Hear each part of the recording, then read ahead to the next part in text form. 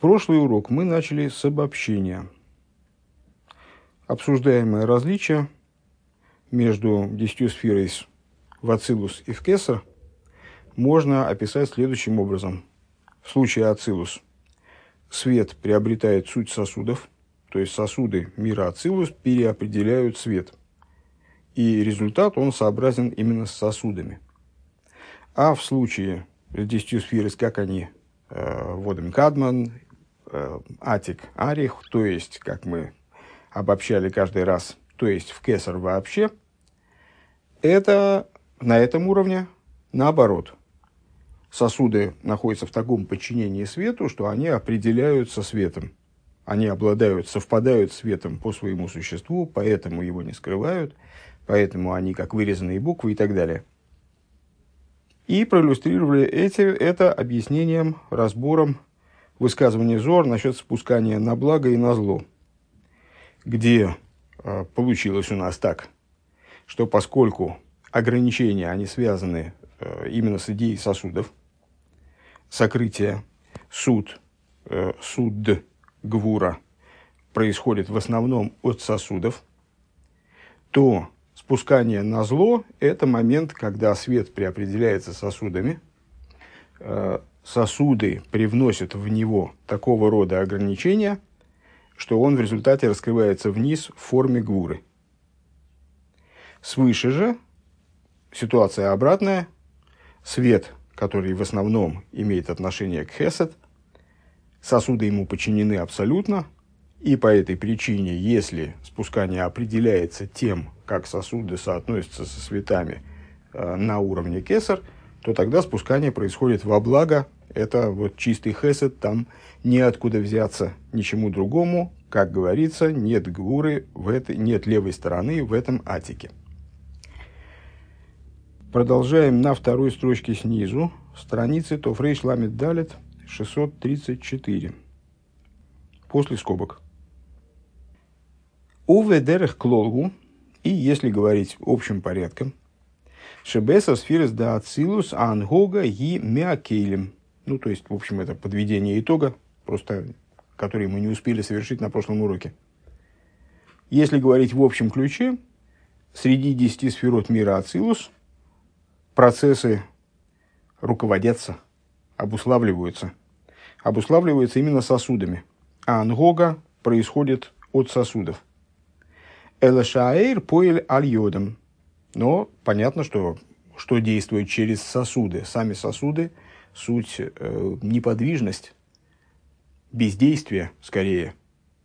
Любое действие обуславливается светом, жизненностью. Для того, чтобы совершить какое-то действие, хотя бы оторваться от дивана, необходима определенная энергия, жизненность, а жизненность несет свет. Ну, поэтому действует свет, но он действует опосредованно через сосуды, которые на уровне мира Ацилус становятся основным, определяющим опосредованием. А волмаша агилуй гу акейлем, бегилуй гу акейлем, но раскрывается в итоге, что вниз? Раскрываются именно идеи сосудов. Увесер сфирес де кесар, а если говорить о 10 сферот на уровне кесар, ангога и мицада эйр. Там все обуславливается, все управляется именно светом.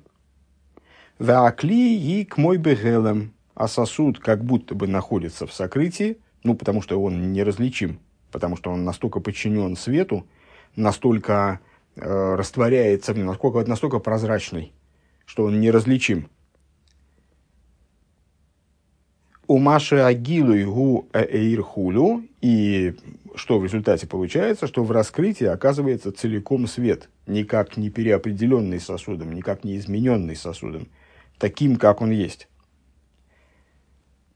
В Ейшлейме Шизеу Киинен Штей Ашилувим, и надо сказать, что эта идея, напоминающая два шилува, два взаимосочетания. Взаимосочетание имеется в виду божественных имен. Шилув, дословно, сопряжение.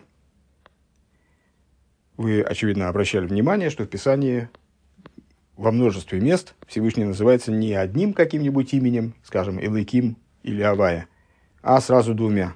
Авая Элыким, Авая Цвоес, и так далее.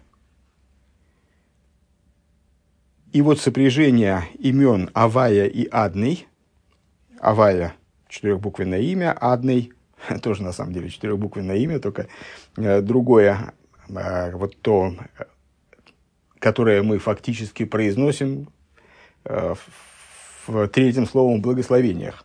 Алиф, Далит, Нун, Юд. А ангога гибе шем Адный аль едей шем Авая шем мисалем бой хулю. И сочетание их может быть двояким. С одной стороны, один вариант сопряжения между ними. Имя Авая может выражаться через имя Адный, скрываясь в нем. Либо наоборот, бешилув Адный ве Авая. Либо может происходить сопряжение обратной природы, когда имя Адный подчинено Авае. Агамши еиш гамкин пиулаш шем Адный. В этом сопряжении, несмотря на то, что так или иначе производится действие именем Адный, то есть имя Адный, да, в игре оно проявляется каким-то образом. Микол Моким Ариан Гога Гимишем Авая. Тем не менее, оно здесь, его действие неразличимо, оно полностью включено в имя Авая. Определяющим становится имя Авая. Умивуир бумоки махер шезеу к мой леосит. И объясняется в другом месте, что это подобно тому, как дело будет происходить в будущем. Шиие гамкин гуф шезеу мисат шем Адный. Причем тут будущее в данном случае к этим шилувим. Когда тело, в будущем имеется в виду, в будущие времена, когда тело, которое является производным имени Адный, а волагуфие гамкин лейкус, оно также станет божественностью, ваие низен мигилы ойрен сейвши йойр бегилы лосит худу, и будет питаться от бесконечного света, который будет в раскрытии находиться в будущем. То есть в сопряжении Рэбе предлагает рассмотреть это фактически, только очень вкратце, на примере сопряжения между душой и телом. В текущей ситуации тело определяет то, каким образом душа будет раскрываться вовне, то есть раскрытие души ограничено телом и определяется в определенной мере телом. Вовне человека мы видим именно тело. И какие-то отголоски, какие-то отцветы влияния на это тело души мы в нем можем уловить и заключить отсюда, что человек является носителем души и так далее. Но так или иначе определяющим является тело. А в будущем тело, оно настолько подчинится душе, настолько подчинится божественности, что вот управляющим началом, определяющим началом, внятным, явным началом будет именно душа. Вегайну канал, и то есть, как бы выше говорилось, шаакейрем гэм кемаху саир, сосуды приобретают, в будущем имеется в виду, сосуды приобретают существо света, везеу шаагув шемишемадный и гелейкус. Вот это и есть тот тезис, то есть в этом содержание тезиса, что в будущем тело, происходящее из имени Адный, будет определяться как божественность. В юэр бой гилу эринсейв, и в теле будет светить раскрытие бесконечного света. Шейенизан мэйринсейв шейюэр бой бегилу и худу, поскольку тело будет питаться бесконечным светом, который будет светить в нем в раскрытии. В скобочках Рэбе дополняет: «Вецорих лоймар делеосет и елимайла бемадрейга меанал». И надо сказать, что в будущем поднимется дело на ступень еще более высокую, чем та, о которой мы говорили выше. Шигам ацмус аэр йойр бегил и мамаш худу. То есть дело дойдет до того, что не просто бесконечный свет будет светить через тело, то есть на всех уровнях, которые мы с вами описали. Не просто бесконечный свет будет беспрепятственно проходить через совершенно прозрачные сосуды, или там душа будет светить через совершенно прозрачное тело. А также и сущность души, божественного света, будет светить в сосудах, будет раскрываться в сосудах в буквальном смысле, мамаш, худу, конец скобки. и начинается новый отрывок. Уштей мадрейгас анал, ойси заксива вейси за хакико, за упхинас махшова, векоях амахшова. Ну, на самом деле, обратим внимание, что на данный момент мы пришли в общем к глубоким обобщениям насчет букв, написанных и вырезанных, того, что они описывают с точки зрения седер и шталшус, внутри седер и шталшус, пришли, в общем, к достаточно широкому представлению о тех вариантах взаимоотношений, как выяснилось, между светом и сосудом, которые вообще бывают. Как между собой могут взаимодействовать свет и сосуды. И сейчас, в общем, мы, завершив эту тему, как мне кажется, поднимаемся на следующий уровень в своих рассуждениях, переходим на следующий уровень. И далее Ребе предлагает разбираться с той же самой идеей, то есть написанные, вырезанные буквы, понимая их как махшова и коях амахшова. Написанные буквы как мысль, как соответствующие мысли, которые могут быть описаны как мысль, и вырезанные буквы как сила мысли. На самом деле, с самими понятиями мы, в общем, встречались и выше. Мысль является продуктом способности к мышлению. Дегиней ойсис амахшова арейгем эйсис мургошим бевхинас мициюс.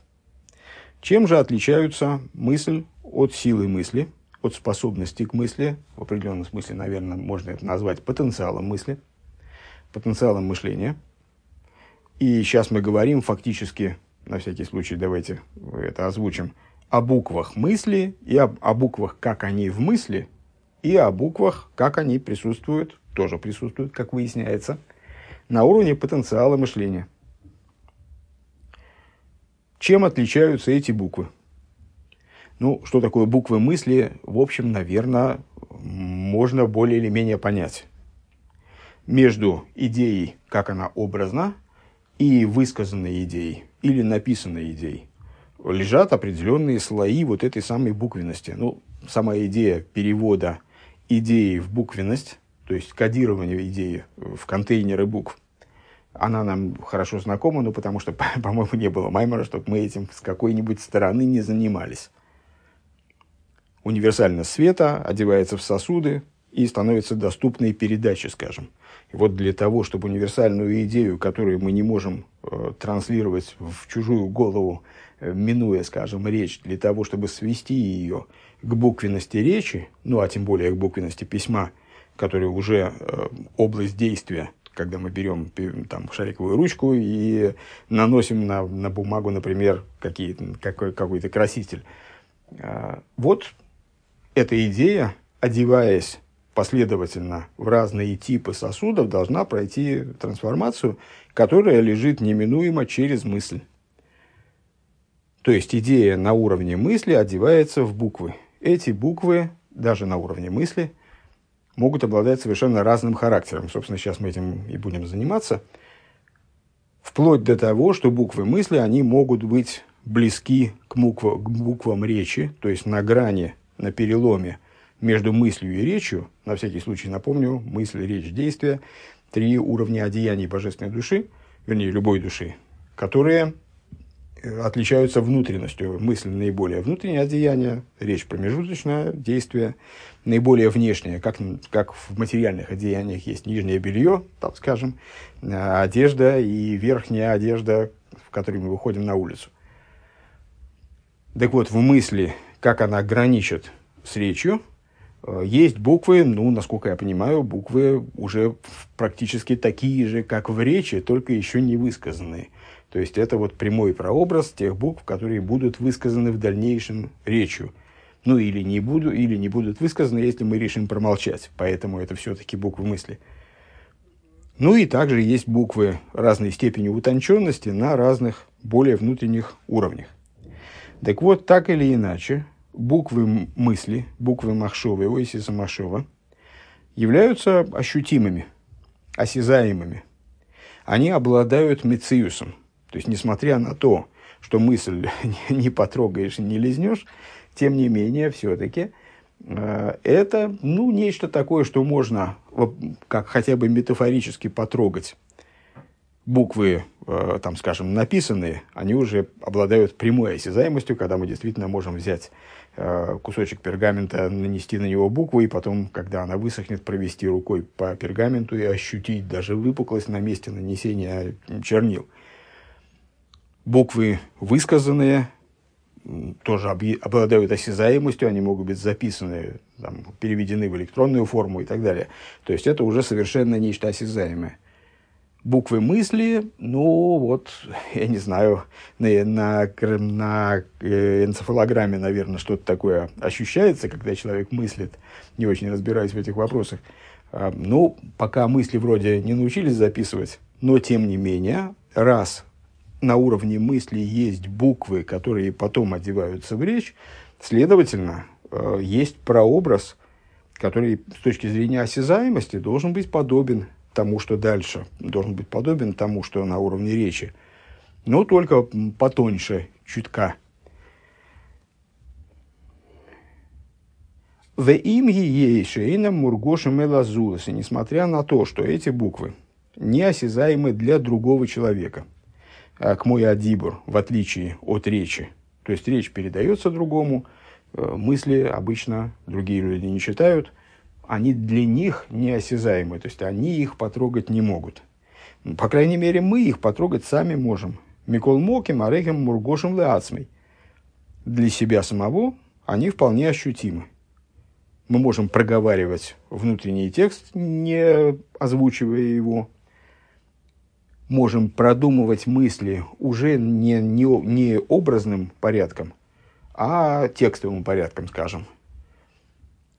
И в этом смысле эти буквы вполне ощутимы для нас. Векмойши хойши фейза инин сихли, наподобие тому, как человек обдумывает какую-то вещь, какую-то идею разумную. А его марги шезаисис, он ощущает буквы, которые в этой идее, которые эту идею, в описании этой идеи, в анализ этой идеи включены. Лой мибаи кшихойшев малый дабер. И это не только в том случае, когда человек думает, что он в будущем скажет. Человек готовит выступление какое-то, готовит урок, предположим, и он себе представляет, как он что-то скажет, и там ученики зададут ему вопрос, а вот он на это ответит. Тут он мыслит в буквальном смысле текстовой строкой такой, да? Шезеу дибур шебмахшова. Это называется дибур шебмахшова, то есть речь внутри мысли. Вот то, что мы описывали на самом деле и выше, это вот оно и есть. То есть да, махшова, но это уже дибур в махшове. Это да, мысль, но это речь в мысли. Так вот, это называется речь в мысли. Канал Диврамасли по поним, как объяснялось выше в таком-то маймере. Вадой мургошем эйсис. Такие буквы, они 100% ощутимы, то есть там, в общем-то, они от речи-то и не очень отличаются. Отличаются только тем, что они непроговариваемы. До сих пор помню, что в детстве у меня была детская энциклопедия, в которой вот была статья, посвященная мышлению и речи, и там как раз была маленькая, высказывалось такое замечание на тему того, что на самом деле проговариваемая внутренняя мысль, она не может проговариваться исключительно в мысли и задействует органы речи в любом случае, просто не в том масштабе, чтобы речь была слышна. Но так или иначе, она транслируется в органы речи, и если установить там очень чувствительные датчики в области там, связок, языка и так далее, органов речи, то можно зафиксировать активность, когда человек продумывает свое, там, предположим, выступление, вот занимается этим проговариванием, мысленным проговариванием. Омнам кмуихен кшихойшев засыхала ацмей. Но также в том случае, когда человек продумывает какой-то вопрос для себя самого, когда ему не надо вроде бы ввести с собой внутренний диалог, продумывать именно формулировки, фразы, в какие слова я одену свое объяснение. А рейсис мургошем хулю. Эти буквы все равно ощутимы. То есть процесс течения мысли, оно ощутимо. Ваэзис гэм мастирим алаир. И вот это некоторая аналогия буквам написанным. А в чем идея написанных букв с точки зрения рассуждения наших выше? Ну вот, уходя в самое начало и не вдаваясь в изобилие, то есть подразумевая то, что мы высказали позже, в том числе на прошлом уроке, и вот сейчас в начале, подводя итоги, но отталкиваясь от того, о чем мы говорили в начале, эти буквы скрывают ту основу, на которой они написаны. Эти буквы скрывают свет. Декшем шаэйсис аддибур мастири малаир. Почему эти буквы похожи на буквы написанные, которые скрывают свет, которые скрывают свою основу, то, на чем написаны, там, скажем, пергамент. Потому что подобно тому, как буквы речи скрывают свет, имеется в виду, что они представляют собой, это общее место в наших рассуждениях, мертвые контейнеры. То есть это там буква А, она везде будет буквой А, в любых рассуждениях буква Б везде будет буквой Б. И свет идеи, заливающийся в слова, составленные из этих вот совершенно универсальных букв, которые не обладают каким-то особым характером для изложения мысли высокой, низкой, агрессивной, пассивной, там какой угодно. Никакой специфики здесь нет. Они просто заливаются в эти контейнеры и переносятся, скажем, собеседнику.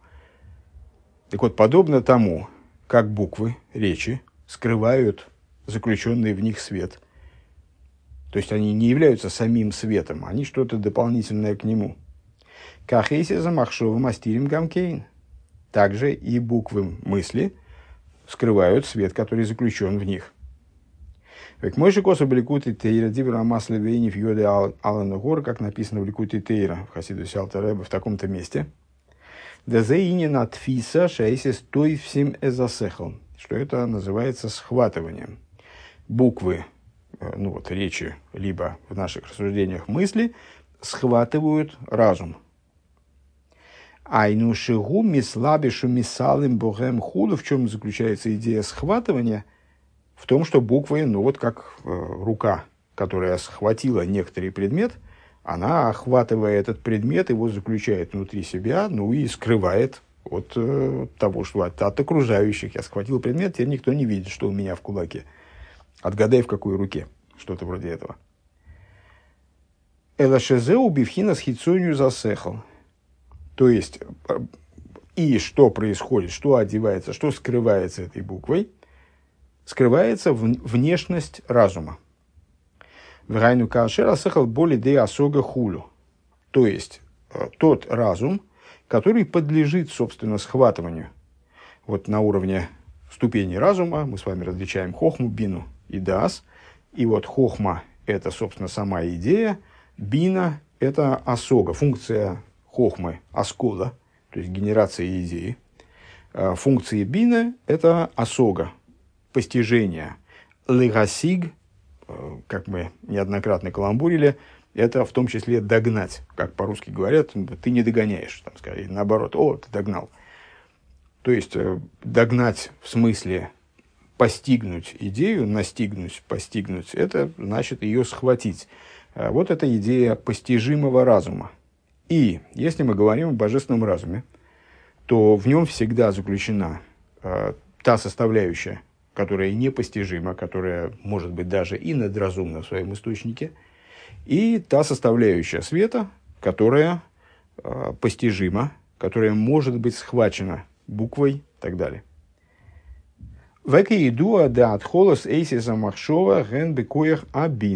И, как известно, началом букв мысли является способность именно бина. Шигу асогас асехар.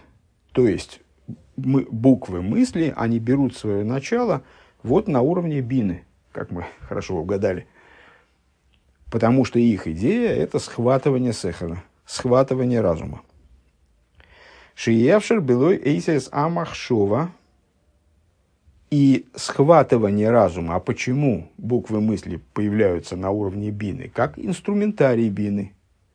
Потому что постижение именно таки, схватывание разума, невозможно без того, чтобы разум был вначале схвачен буквами, чтобы он оформился в буквы. Вешома эйсис мургошем бифхинас махус умециус бифней ацмом.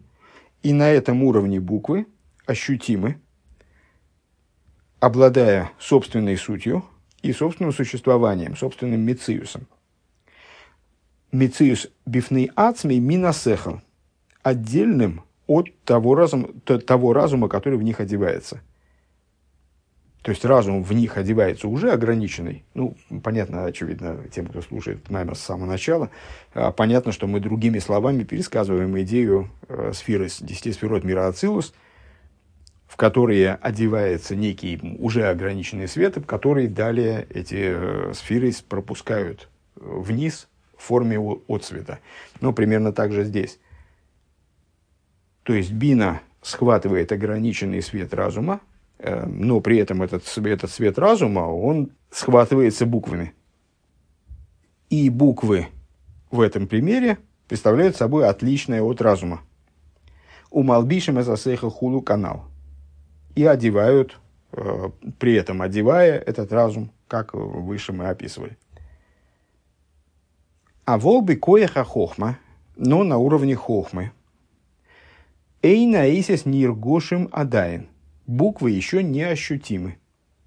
Они не обладают вот этим самым мециусом, который выделяет их категорически, отделяет от букв. Они не становятся оболочками, которые уже обладают какой-то вот такой собственной ценностью, что ли. Векмой бенекудес аскола дебора камаврик. И наподобие точки постижения, точки идеи, вот этот термин аскола, только что упоминали выше, функция хохмы аскола, функция бины асога. На уровне точки асколы, которая сравнивается с бороком маврик, с проблеском молнии. Ну, очевидно, нет резона сейчас подробно излагать в очередной раз пример с человеком, который увидел пейзаж при отблеске молнии и сразу его с одной стороны весь увидел, то есть он обладает представлением обо всем, что перед ним простирается, там, предположим, с вершины горы, но при этом он еще не до конца понимает, каким образом он как карту еще не может использовать это впечатление, поскольку оно слишком общее. Так вот, борок амаврик, арей ниргеш ракеир. Вот в этом впечатлении первичном, которое человек получил при проблеске молнии, при свете вспышки молнии, в нем ощущается только свет. Он пока что не собрал эту информацию в какую-то схему для себя, не разграфил ее там меридианами и параллелями, а она у него есть просто как таковая, как некое моментальное представление, которым воспользоваться очень сложно, именно по причине неосвоенности его. Так вот, в таком разуме, в разуме на этом уровне, ощутим только свет, а буквы еще не ощутимы. Они еще в нем должны проявиться, как бы, а разум должен проконтактировать с буквами и залиться в эти контейнеры, но это все будет на уровне бины.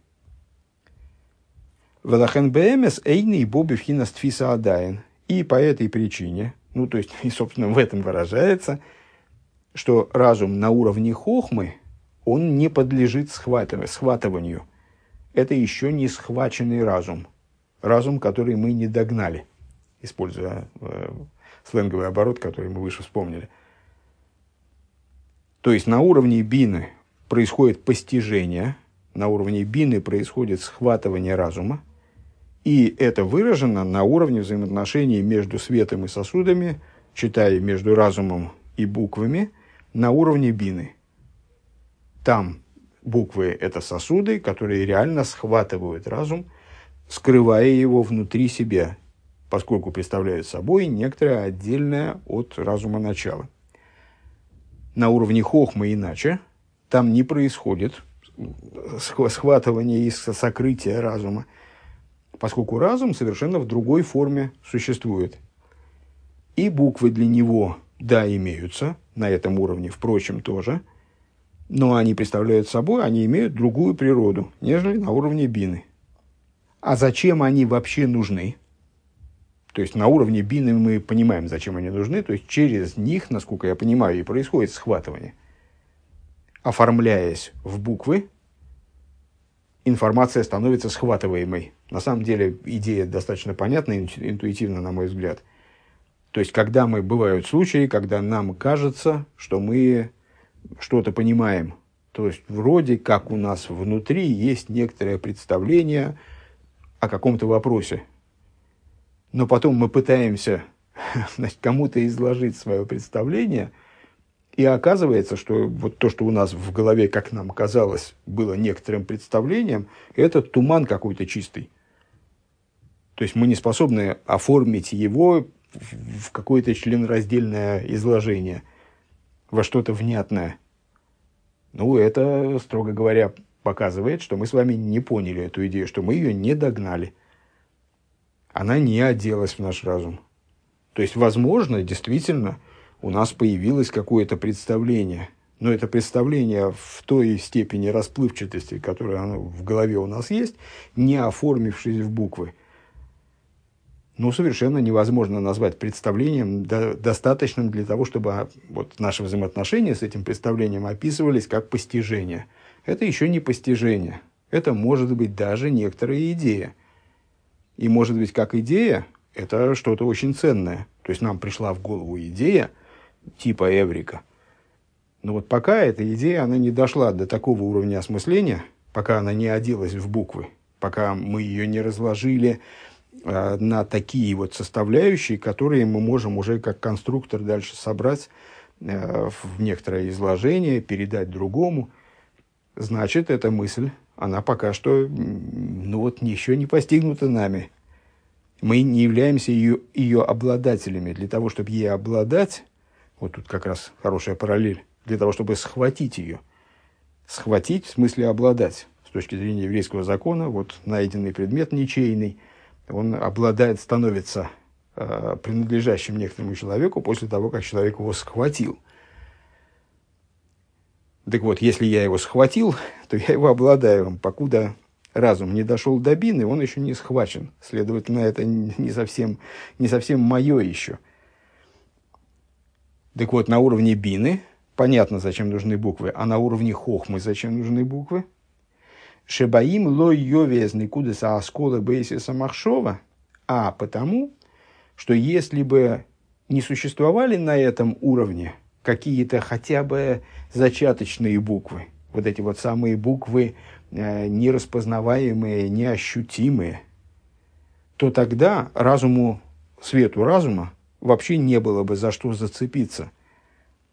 Есалам негамрей худу, и разум полностью исчез бы.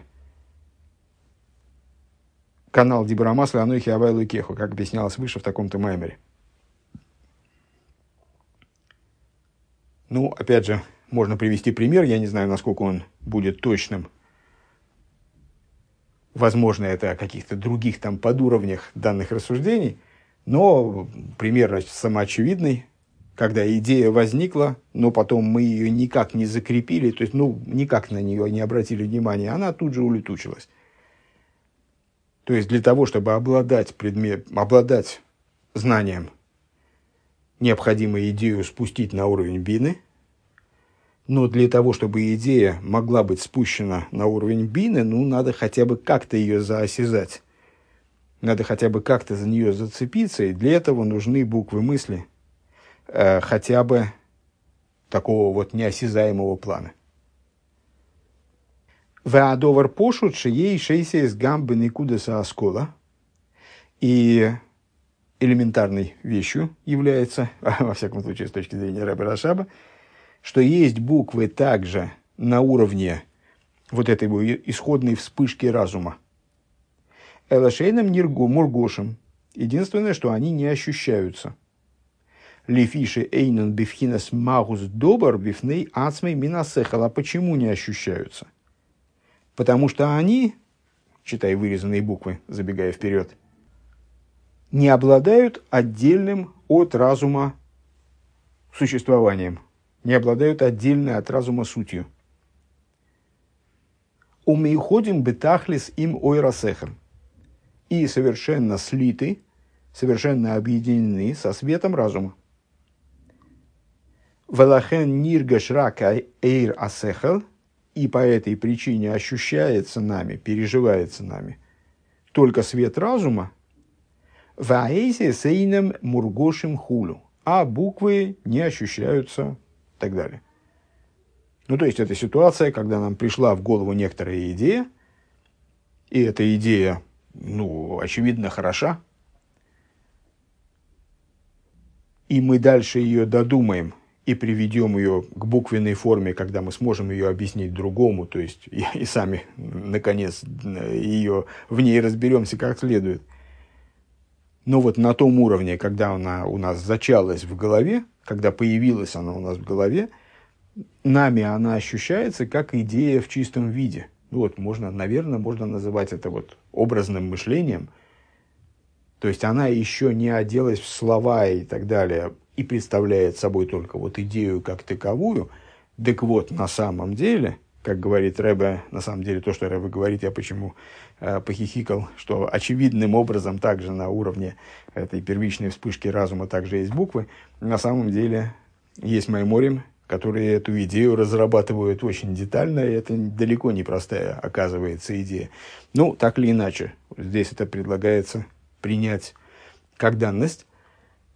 На этом уровне тоже есть буквы, только они неощутимы. И поскольку они неощутимы, по этой причине мы переживаем идею как, скажем, некий образ, а не как текст, не как страницу текста, описывающего этот образ.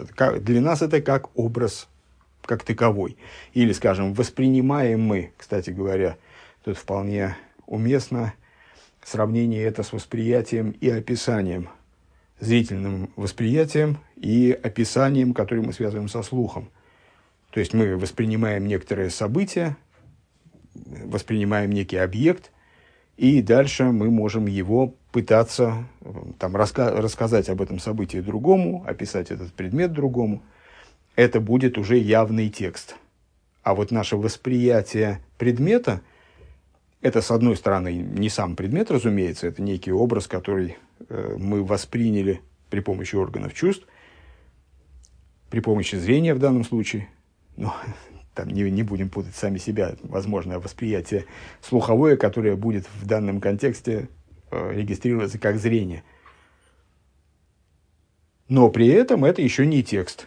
Так вот, Ребе нам сообщает, что на этом уровне восприятия, даже на уровне первичном, когда мы только получили некоторое представление, при вспышке молнии мы увидели пейзаж, и мы еще не проговорили внутри себя, значит, там речка идет так, тропинка вдоль нее идет, а потом уходит в лес.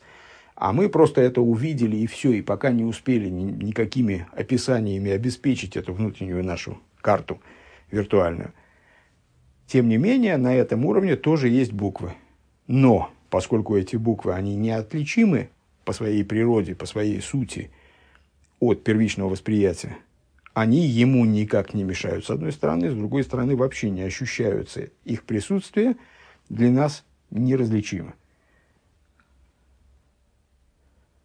Везеуша эйсис эйном мастирим алэйр. И следствием этого является, разумеется, то, что эти буквы не скрывают свет. Поскольку, как только что мы отметили, мы вообще их присутствие не замечаем. Они неразличимы. Разумеется, они не скрывают свет. Шебекоя хохма мейр эйр бегилу рав, и на уровне хохмы свет идеи чрезвычайно мощен, раскрытие этого света чрезвычайное. Вениргаш мей дакус аинен худу, и чрезвычайно ощутима тонкость идеи.